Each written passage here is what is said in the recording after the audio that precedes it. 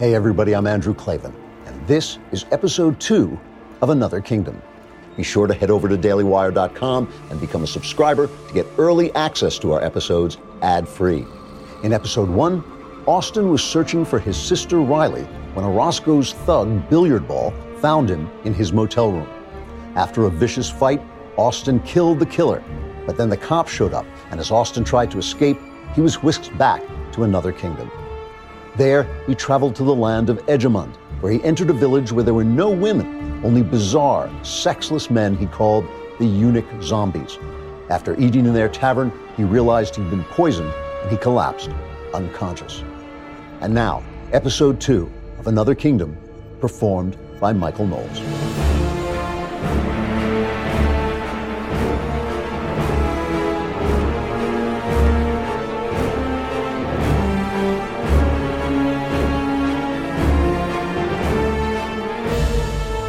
What followed was dreadful.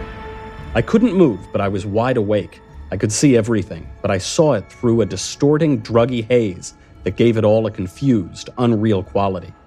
I watched, powerless, as they came for me. The room filled with a low, muttering chant. All the villagers in the tavern, all the eunuch zombies, were chanting together in some language I could not understand. The sound had a deep, heavy, ritualistic quality to it, like some ancient prayer. The first thought that came into my mind was that the villagers were making ready for a sacrifice. The second thought that came into my mind, the realization of who exactly the sacrifice was going to be, filled me with such raging terror that I wanted to scream at my body to move, to run. But I couldn't scream. I couldn't run. I just lay there crumpled on the tavern floor like a marionette with cut strings. Shuffling with slow ceremony, the villagers gathered around me. The mayor stood at my feet. He lifted his hands in the air as if in supplication to some unseen being. "Earth is earth, and water is water," he intoned. "We are flesh, and you are power. Every son will be your daughter. Every death will be your hour." These were the only words I understood. The rest was gibberish. My eyes, the only part of me I could control at all, darted wildly from one villager to another. In my up-spiraling panic, through the wavery fog that filled my mind, their faces seemed to morph and liquefy. At one moment, they all had the same bland, doll-like castrati features, but in the next, the air seemed to ripple over them, melting their flesh until they appeared like cadaverous monstrosities, risen half-rotten from their graves. Then they solidified into villagers again, and so on, back and forth.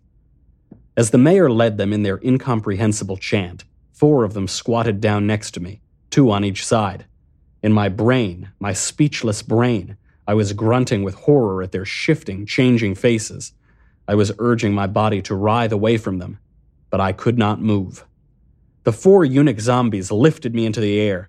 The others gathered around them, chanting. The mayor turned his back and, with his hands still lifted, led the parade to the tavern door, which 2 of the other zombies held open.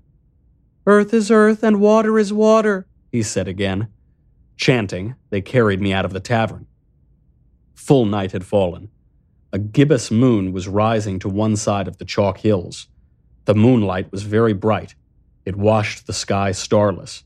My panicky gaze turning everywhere, I saw that the village, like the villagers themselves, seemed to shift and change behind the wavering curtain of the atmosphere. At first, the houses and shops and outbuildings all remained the same, but then the air shifted, and their facades melted away to reveal the ruin and the death beneath. The buildings were charred and broken. The fields in the moonlit night were white with rot.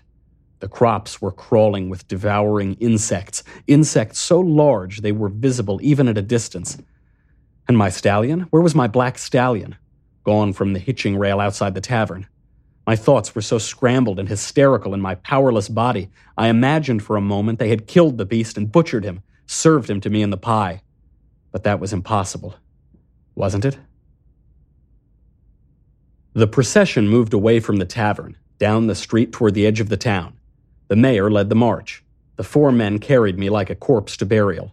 The rest of the eunuch zombies swarmed around us, chanting in those dreadful, deep, toneless voices. We passed through the stubble fields. The moonglow lit the swarms of gigantic mantises so I could see them crunching at the rotted gleanings with their enormous mandibles and nearly human eyes.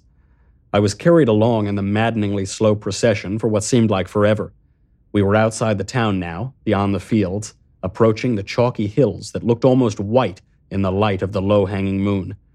At the foot of those hills, I saw an opening in the earth, a wide crevasse or sinkhole. Some greenish steam was rising out of it.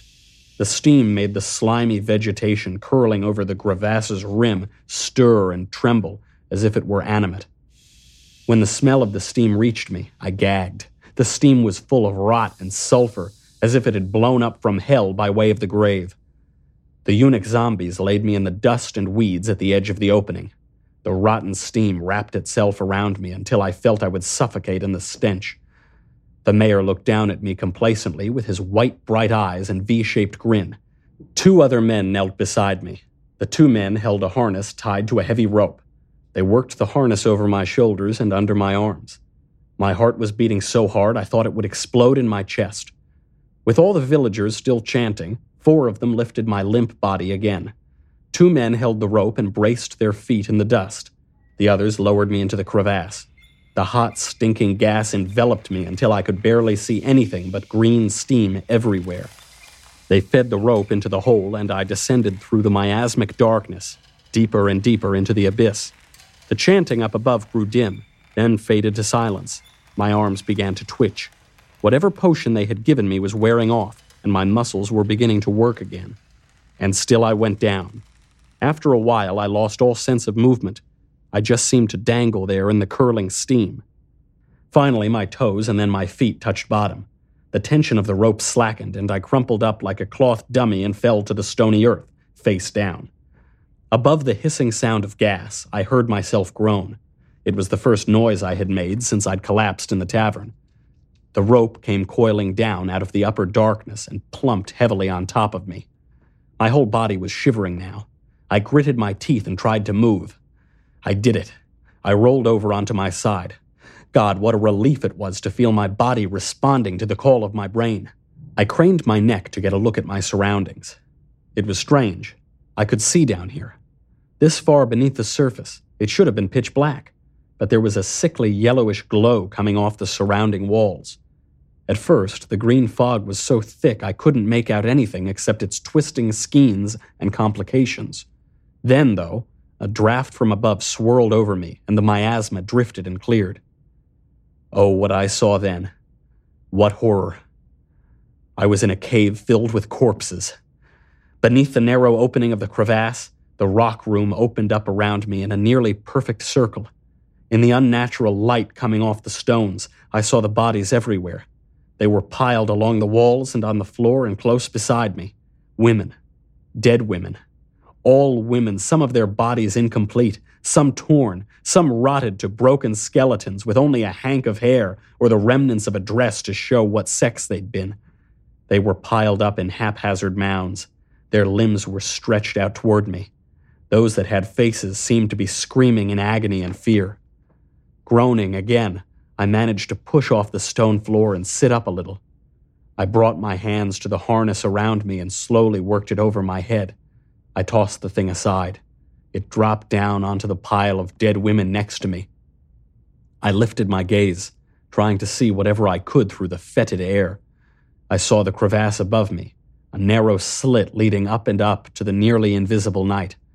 Were the villagers leaning over the rim up there, watching me? I didn't know. It was too far to see, too dark. I lowered my eyes. My gaze passed over the piles and piles of corpses. I looked at the walls. They were smooth and greasy and gave off that dull yellow light. The stenchy steam was drifting up through pores and cracks in the floor. It hissed as it rose.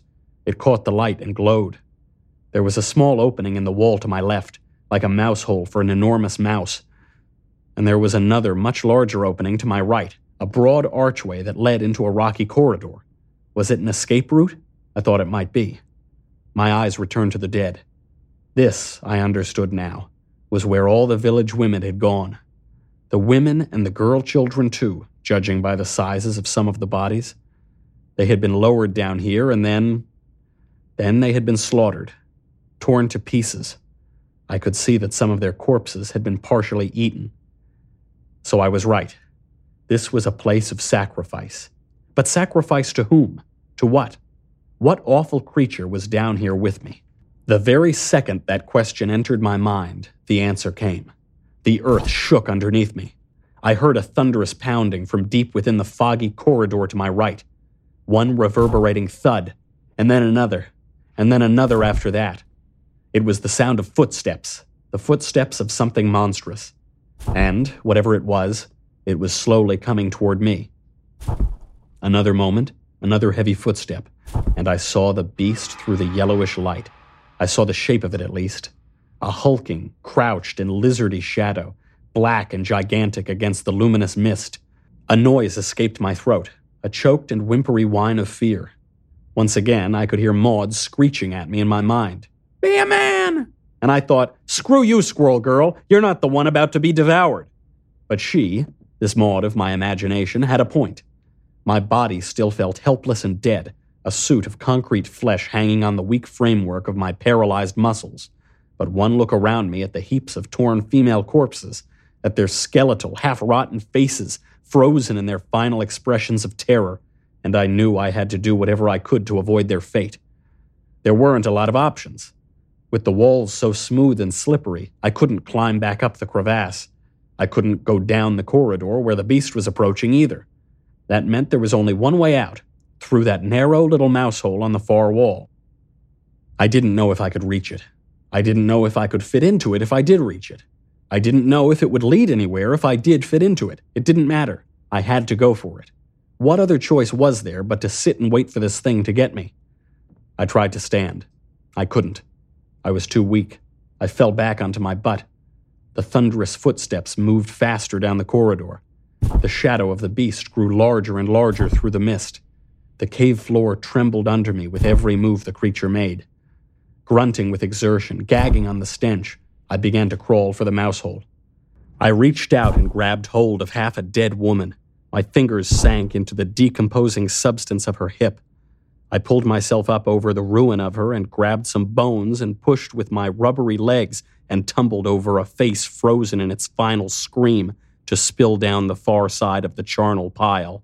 All the while, the cave shook more, the footsteps resounded louder, and now a roar filled the cramped space, a roar that sounded dreadfully like a chorus of shrieking women. I sobbed with terror at the sound and pulled and pushed myself another yard and then another, climbing over more bodies, coming closer, inch by slow, painful inch, to the narrow aperture in the far wall. But I was growing stronger as I went.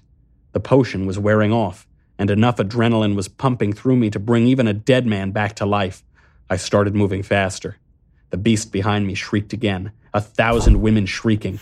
Its footsteps grew even louder, the sound exploding through the little space of the cave. The world around me was shaking so hard, it seemed that it would shake itself apart. But somehow, I made it. I was at the mouse hole.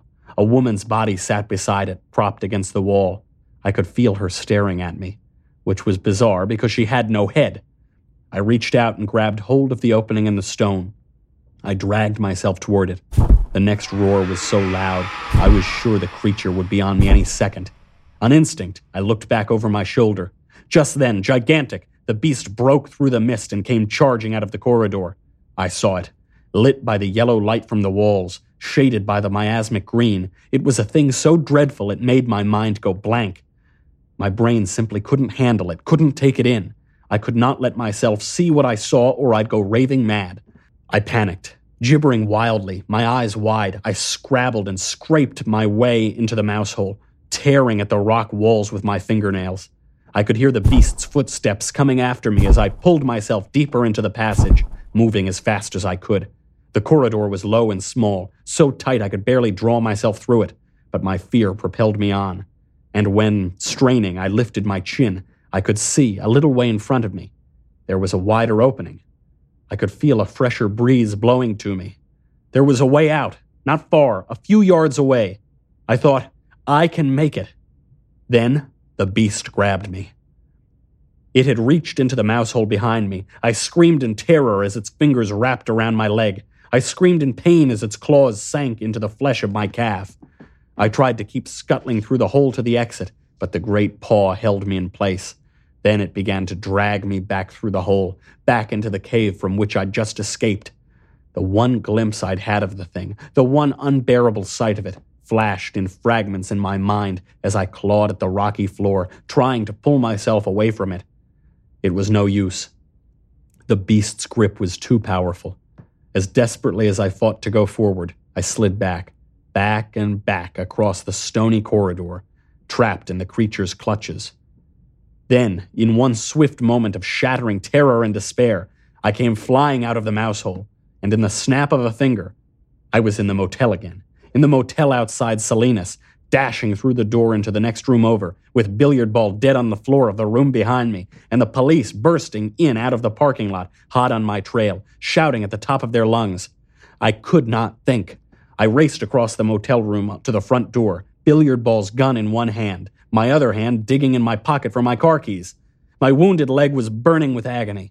My mind was like a jigsaw puzzle that had been blown apart by a bomb. Pieces, images, thoughts, half-shaped mental cries of fear and pain flew every which way across my brain, randomly flashing into bright focus. One mental picture and then another lit up in my consciousness. The piles of dead women, billiard ball staring through his own blood, the beast. I couldn't hold on to any of them, to anything except my shrieking sense of urgent danger. I could hear the police shouting to one another in the room I'd just left. "Where'd he go? This one's dead. The shooter went through there. Check the bathroom. Go slow, he's armed." I plunged forward through the dark motel room, ignoring the searing ache in my calf where the monster's claws had sunk into me, ignoring the images in my mind of the unimaginably horrible beast that would be dragging me into its maw the moment I found myself back in the nightmare land of Edgemond. I ignored everything but the fact that the police were about to come through the door of the room behind me. Half crazy with panic, I rocketed forward. 1 second, maybe 2, and I was at the door to the outside. I paused only a second to throw billiard ball's gun onto the bed behind me. The last thing I wanted was to run out into a crowd of cops with a gun in my hand. Then I ripped the door open and hurled myself out into the parking lot. Sirens were blaring through the cool autumn night. Lights were flashing.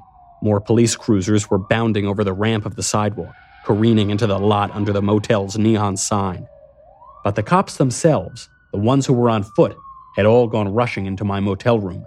For a moment, one moment, the path to my Camaro was clear.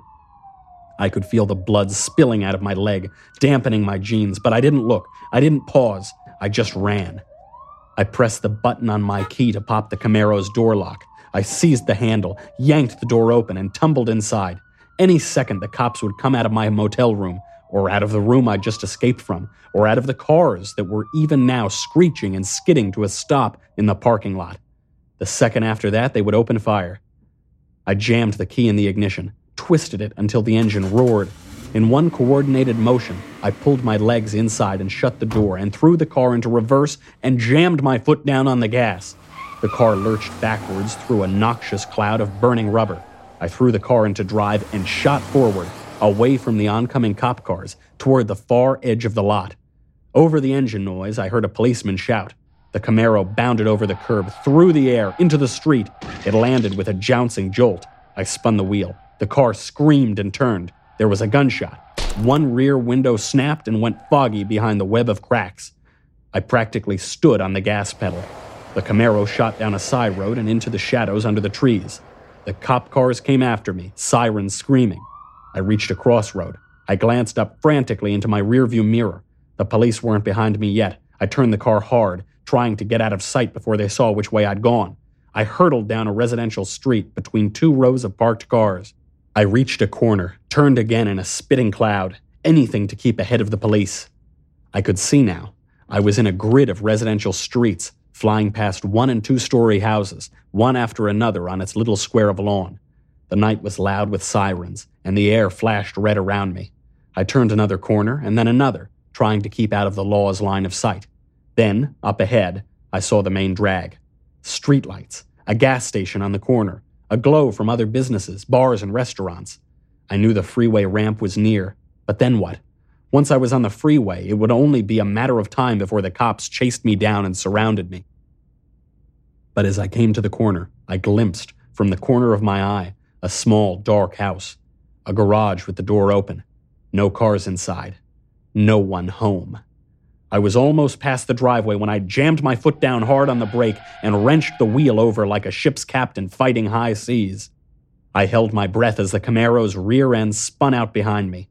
Dust and smoke flew up around me. The headlights shone into the empty garage as I jammed the gas pedal down to the floor again. The car leapt forward into the driveway, over the driveway, into the garage. I braked. The tires screamed again. I cursed as the car skidded toward the garage's rear wall. Then it jolted to a halt just inches from a crash. I cursed again. I killed the lights. I killed the engine. I shouldered the door open and rolled out, grimacing in pain as the wounds in my leg flared up again. With the sirens screaming louder and the red lights from the cruisers growing brighter, I rushed in a limping hop to the garage door. I reached up, grabbed it, and dragged it shut with a bang.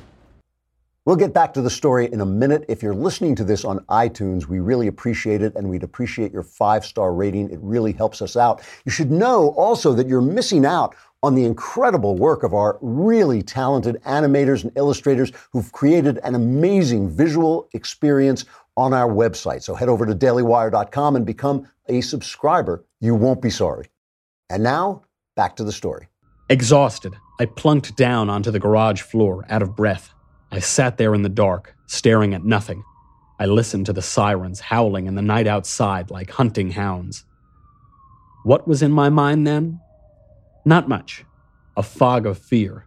Lights blinking through the fog. Thoughts, images, half-formed cries and wordless terrors. The sirens grew louder.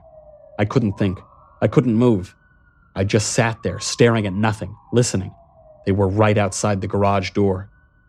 Then, all at once, the sirens shifted tone. They started fading. Their wild cries swiftly grew dimmer. The cruisers had sped past the garage.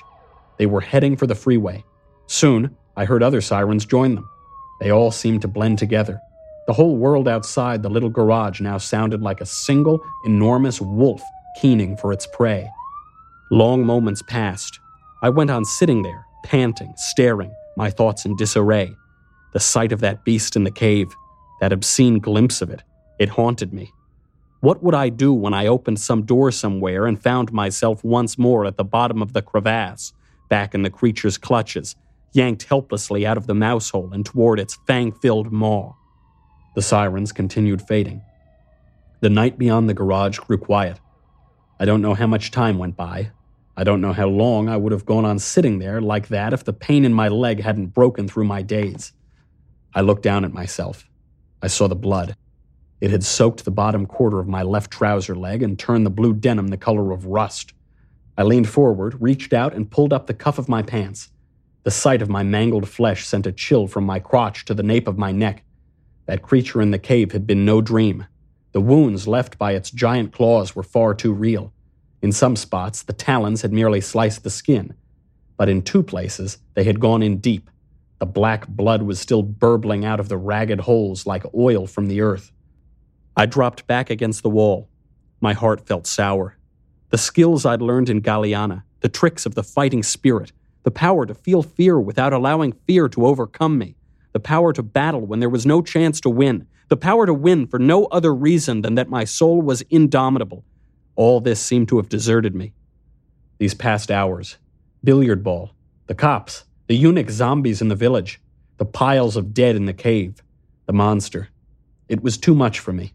I was overwhelmed. I could not think anymore. I could not gather even enough energy to figure out what to do. Sitting there, slumped, my back to the wall, my head hanging, my hand went to my chest, to the locket there, Bethare's locket. I felt again that strange, warm power radiating off the metal into my flesh. I closed my eyes. I closed my hand around the glowing gold. It happened again. That flashing transport back into my own past. That's where I was, all right. My unremembered past. For a moment, a longer moment this time than before, I was in my home again. The home I had grown up in. I could hear that hysterical child, crying, screaming, upstairs, in her bedroom, I recognized that cry. It was my sister. It was Riley. Riley as a little girl. My parents, my professor mother and my professor father, were in the dining room with my brother. They were talking as they always did, with their snooty, lockjawed tones and their big words and their complicated ideas, all of which, as I now knew, were really Serge Orozco's ideas, his blueprint for a perfect world. But I did not know that then. Back then, in this immersive memory, I was sitting in an armchair in the den. I was reading a graphic novel, some adventure story about a knight and an elfish woman in an enchanted wood. I couldn't concentrate with my sister screaming like that. She was so upset, and no one was going to help her. She screamed, and my mother, my father, my big brother, they all just went right on talking, as if they didn't hear her, as if they didn't care. Why didn't anyone care? Now I was on my feet, in this locket vision I was having. I was on my feet, laying the graphic novel aside. I was moving to the stairs, up the stairs, moving toward the sound of my little sister's hysterical cries. Why did it always have to be me? Why was I the only one who would go to her, the only one who would make the effort to comfort her? I saw me entering her little bedroom, sitting on the edge of her bed. I saw her looking up at me with her big, sad, trusting eyes shimmering with tears. I picked up her favorite book from the bedside table. Nobody Listens. A drawing on the cover of a little girl running through the streets, shouting a warning. I lay down beside her, ready to read until she calmed down and fell asleep. And then, with a sort of mental flash, the connection broke. I was back in the dark garage again, sitting on the floor. The locket had gone cold. I slipped it back inside my shirt. I ran my fingers up through my sweaty hair. Strange, I thought. The way the locket took me back to that specific moment, and the way the past was still there inside my mind, even though I hadn't remembered it before. It was kind of the same as being in Galiana, like being in a story about myself that had somehow begun before I got there, a whole life already lived that only came into full existence when I experienced it. And I thought, Riley. Poor little Riley. Gone missing. Her boyfriend Marco run off in a panic, leaving me his car, begging me to find her. She needs you. They're trying to kill us. It was all because of her series of online videos. Ouroboros, dark dreams of reality.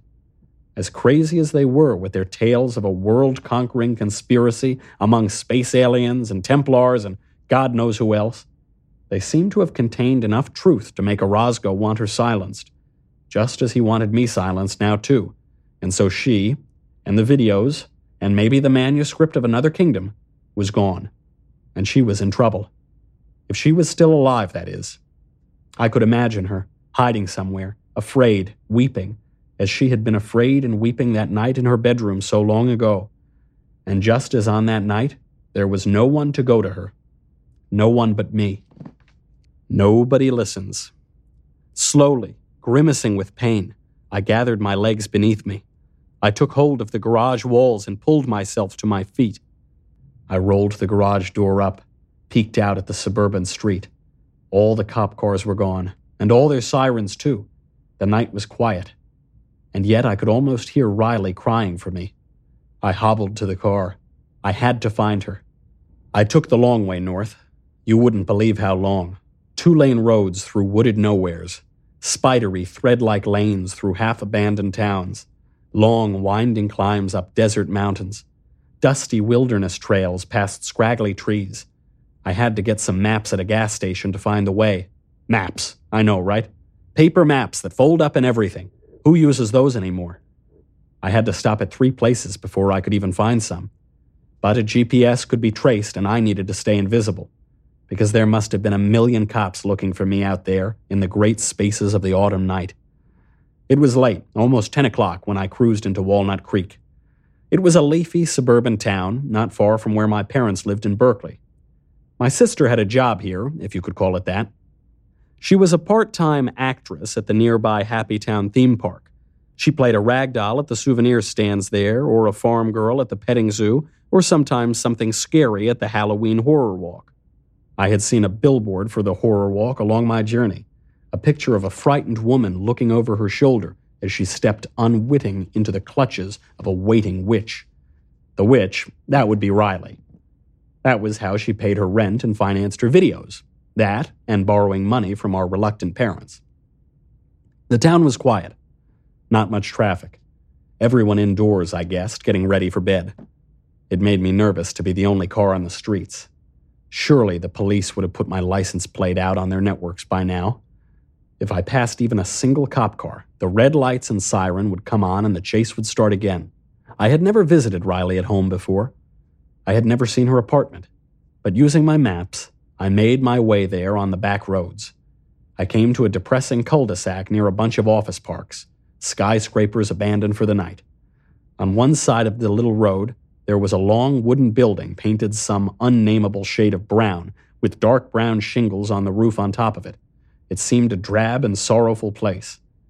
I was afraid to park, afraid to leave my car on the street lest a passing policeman spot it and come after me. But driving around behind the apartment building, I found a long macadam lane that ran past a series of garages with closed doors. It looked as if the doors would open at the touch of a remote-control button. On a guess, I reached over and opened the Camaro's glove compartment. Sure enough, what do you know? Marco had left me a remote control, buried under some papers. Not just a remote control either. There was a set of keys in there as well. I drove slowly down the lane behind the apartment building. I pressed the button on the remote each time I passed one of the garage doors. On the third try, a door groaned and rolled up and open. I drove into the garage and closed the door behind me. Here was a safe place to park where the police wouldn't see the car. One of Marco's keys let me into the building's stairwell. I limped up the stairs, clinging to the cold metal banister. My wounded calf was throbbing. Every few steps or so, I left a small streak of blood on one of the carpeted stairs. Riley's apartment was on the third floor, the top floor. I cracked the stairwell door and peeked out to make sure the hall was empty. It was, though I could hear some thumping music coming through one of the doors at the hallway's end. I slipped out of the well, stepped quickly to the second door on my left. Luckily, the hallway runner had a dark floral pattern. If I made any more bloody footprints here, they didn't show. I opened the door and hesitated. The last 2 times I had entered Fantasyland, I had seen it through the doorway before I made the transition. But would that always be the case? If it wasn't, if I went through a door and suddenly passed back into that other kingdom unsuspecting, I would have only a single second before the beast in the cave drew me to itself and ripped my head off. Well, all the same, if I was going to find Riley, I had to go in. I held my breath, stepped across the threshold, and shut the door behind me. I felt for the light switch in the darkness, turned on the lights. My breath came out of me in a long hiss. I leaned against the door, still holding the knob behind my back. I looked the place over. I recognized the space from my video calls with Riley, but it had never looked like this. Someone had ransacked the apartment. Some of Orozco's thugs, no doubt, searching for another kingdom. I didn't know why the billionaire wanted the book, but I knew he did. I knew he was willing to kill for it. The studio was a mess. The TV screen was smashed. The bedside radio likewise. The rest of Riley's electronics, phone, computer, and so on, were nowhere to be seen. The mattress had been pulled half off the bed. It had been slit open. Handfuls of the inner foam were lying on the floor beneath it. All Riley's books had been pulled off the shelves, strewn on her writing desk or on the carpet. Some of them were mangled, their spines broken, their pages torn or crumpled into balls. Her clothes, those ripped jeans and t-shirts and frilly peasant tops that made her look like she was still a little girl, had been pulled out of the closet and out of the dresser drawers. Some of the blouses had been ripped, some of the dresses cut into pieces. The childlike underwear she wore on her boyish figure had been shredded. I had been afraid before, anxious for Riley's safety before, but now my anxiety flared up, wild. The scene was so violent, the damage so viciously done. It made me wonder, had my little sister escaped these goons? Or had they dragged her out of here and done the same sort of violence to her? I tried to calm myself. I told myself that Riley had sent Marco to find me, so she must have escaped. She must still be alive. She must be. Taking a deep breath, I moved away from the door. I stepped carefully through the wreckage, eyeing the brutalized clothes and furnishing. I was looking for something. I didn't know what. Clearly, if the pages of another kingdom had still been here when Orozco's thugs arrived, they would have found them. I guess I was just looking for some clue, hoping Riley had left me some clue to where she'd gone. I tiptoed around among the ruined clothes and the gutted books. I didn't see anything useful, not at first. But then I spotted a large volume lying on its face, its aqua blue binding spread eagle, its pages ripped out and scattered on the floor. It was one of Riley's crazy conspiracy books. Are aliens already among us? But that wasn't what caught my eye. It was the little triangle of laminated paper sticking out from underneath it. Something seemed familiar about it. I bent down and lifted the blue book. Underneath it was another book, small, thin, an old paperback children's book with a drawing on the cover, a little girl running through the streets, shouting a warning. Nobody listens. I gazed down at it. That book. That same book I had read to Riley the night she was crying, that night I had forgotten until I touched Betharay's talisman and it returned to my memory. Either this was a coincidence or there was magic in it. I had to bet on magic. I tossed the aqua blue book aside and picked up the smaller volume. I hoisted the eviscerated mattress back onto its frame, sat down on the edge of it. I thumbed through the pages of Nobody Listens. In the quiet, I could hear the thumping music from down the hall coming through the walls. Now, that long-ago night came back to me again. Not like before, not through the magic of the locket, but just through the familiar touch of the book's laminated cover, a visceral trigger to my memory. I remembered how Riley's screaming subsided the moment I appeared in her bedroom doorway. I remembered her little girl smell as I bent down to kiss the top of her head, her wispy, straw-colored hair. I'll read to you a while if you stop your crying, Riley. She forced herself to stop with a pitiable sniffle. What's the matter anyway? I asked her. Did you have a nightmare? She gave a mournful nod, her eyes still running, her lips pulled down in a childish frown. Was it because of Uncle Rusty? Uncle Rusty, yes, I remembered now. He had been a friend of my parents', the chairman of the psychology department in which my father worked. He was one of the few academics who had been kind to us children or had noticed us at all. And he had recently killed himself, poisoned himself. Rusty Winkleman, that was his name. My father had been the one who found Uncle Rusty's body. It was an ugly scene, apparently. He had described it to my mother in disgusting detail. Riley wasn't around when he told the story. But you never knew about Riley. She had a way of overhearing things, of knowing things she wasn't supposed to know. But she had shaken her head when I asked her about it. It wasn't that. The movie scared me, she said. What movie? She wouldn't answer me. Read me the story, Oz. That was all she said. Sitting there now, in the ransacked room, I read the book again. It was a picture book about a little girl named Susie who liked to make up stories. She made up so many fantastic tales that no one would believe her when she came downstairs one day to tell her mother there was a dragon under her bed. But there was a dragon, there really was. Nobody listens. One corner of my mouth lifted. It was ironic. Riley had grown up to make her kooky Ouroboros videos, her outlandish stories of aliens and humans working together to take over the world. Nobody had listened to her because the stories were so obviously false. But maybe they were false and true at the same time, a false version of the truth, like a parable. As I scanned the book, I remembered reading it to her in her bed. I remembered the big blue eyes in her round face, eyes trained not on the pictures on the pages but on me. I guess it must have comforted her to see me there, because by the time I got to the end of the book, she was asleep. I sighed. Holding the book open on my lap, I looked up at the mess of her apartment. My heart felt hollow. I loved my sister. I always had. She was broken now, crazy now, lost. She was so wrapped in her fantastic conspiracies, it made her careless and selfish. She wasted her girlish romantic fervor on jerks like Marco. But I loved her anyway. And I felt for her, pitied her in retrospect for how scared she had been that night, and how no one had come to comfort her but me. No one ever came to comfort her but me. Where was my mother to mother her? I thought to myself angrily. My mother, that indifferent and brittle woman, all theories and ideas and words, and not so much as a kiss on the forehead to warm a child's heart by. Where was she when Riley needed her? And where was Riley now? I glanced down at the book, still open on my knees. That's when I spotted the drawing. It was made in pencil, scribbled lightly on the upper right-hand corner of the page. I hadn't noticed it before because it wasn't any recognizable shape. But now that it caught my eye, I saw that it wasn't a mere doodle either. It was carefully made, an intricate design. I turned the page. There was another design on the corner there, and another design on the next page. I realized then what it was. There was this trick, a trick I'd taught my sister when we were young.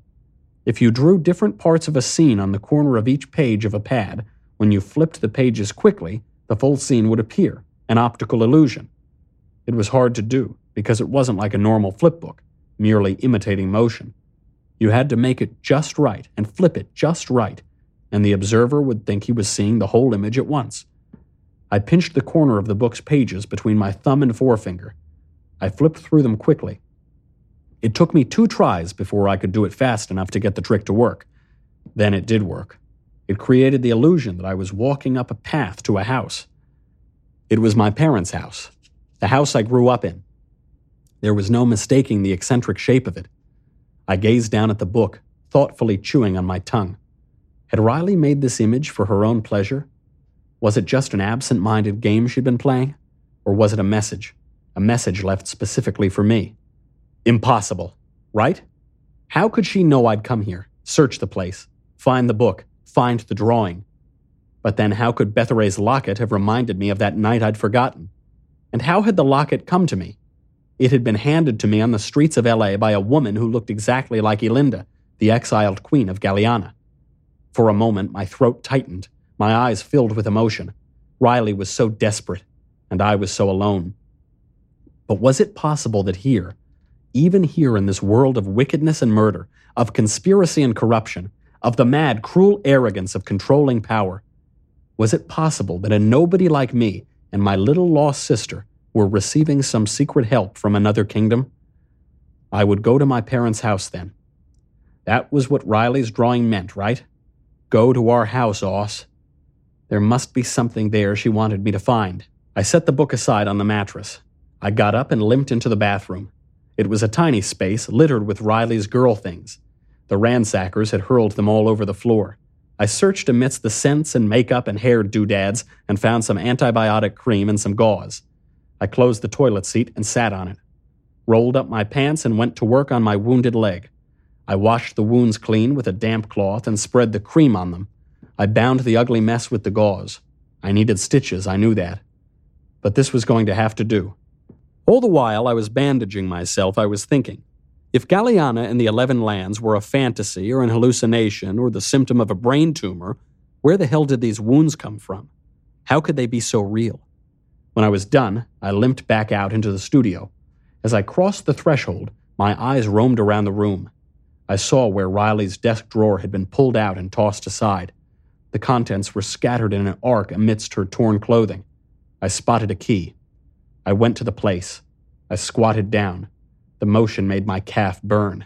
I picked up the key and twirled it in my fingers. It was the key to Riley's Volkswagen. Good. That was good. She'd mentioned the car once or twice, but I'd never seen it, so I hadn't noticed if it was parked in the garage. She might have taken it when she escaped Orozco's thugs, but if she had been clever enough to leave the car behind, I could use it. The police would be looking for the Camaro, not a Volks. I stood. I took one more look around. I could not see anything else that would serve as a clue to Riley's whereabouts. Well, then, like it or not, I was off to see my parents. I went to the door, pulled it open, and reeled back in shocked dismay. Oh, God, I groaned aloud. Through the door, through a liquid haze of light, I saw that other world, the cave in Edgemont where the monster had me by the leg, where it was dragging me towards its jaws and an unbearably hideous destruction. 1 second after I stepped across that threshold, I would be meat for the beast. Next time on Another Kingdom. I couldn't go through that door, not with the dragon waiting for me. I would have to try a leap to the balcony next door.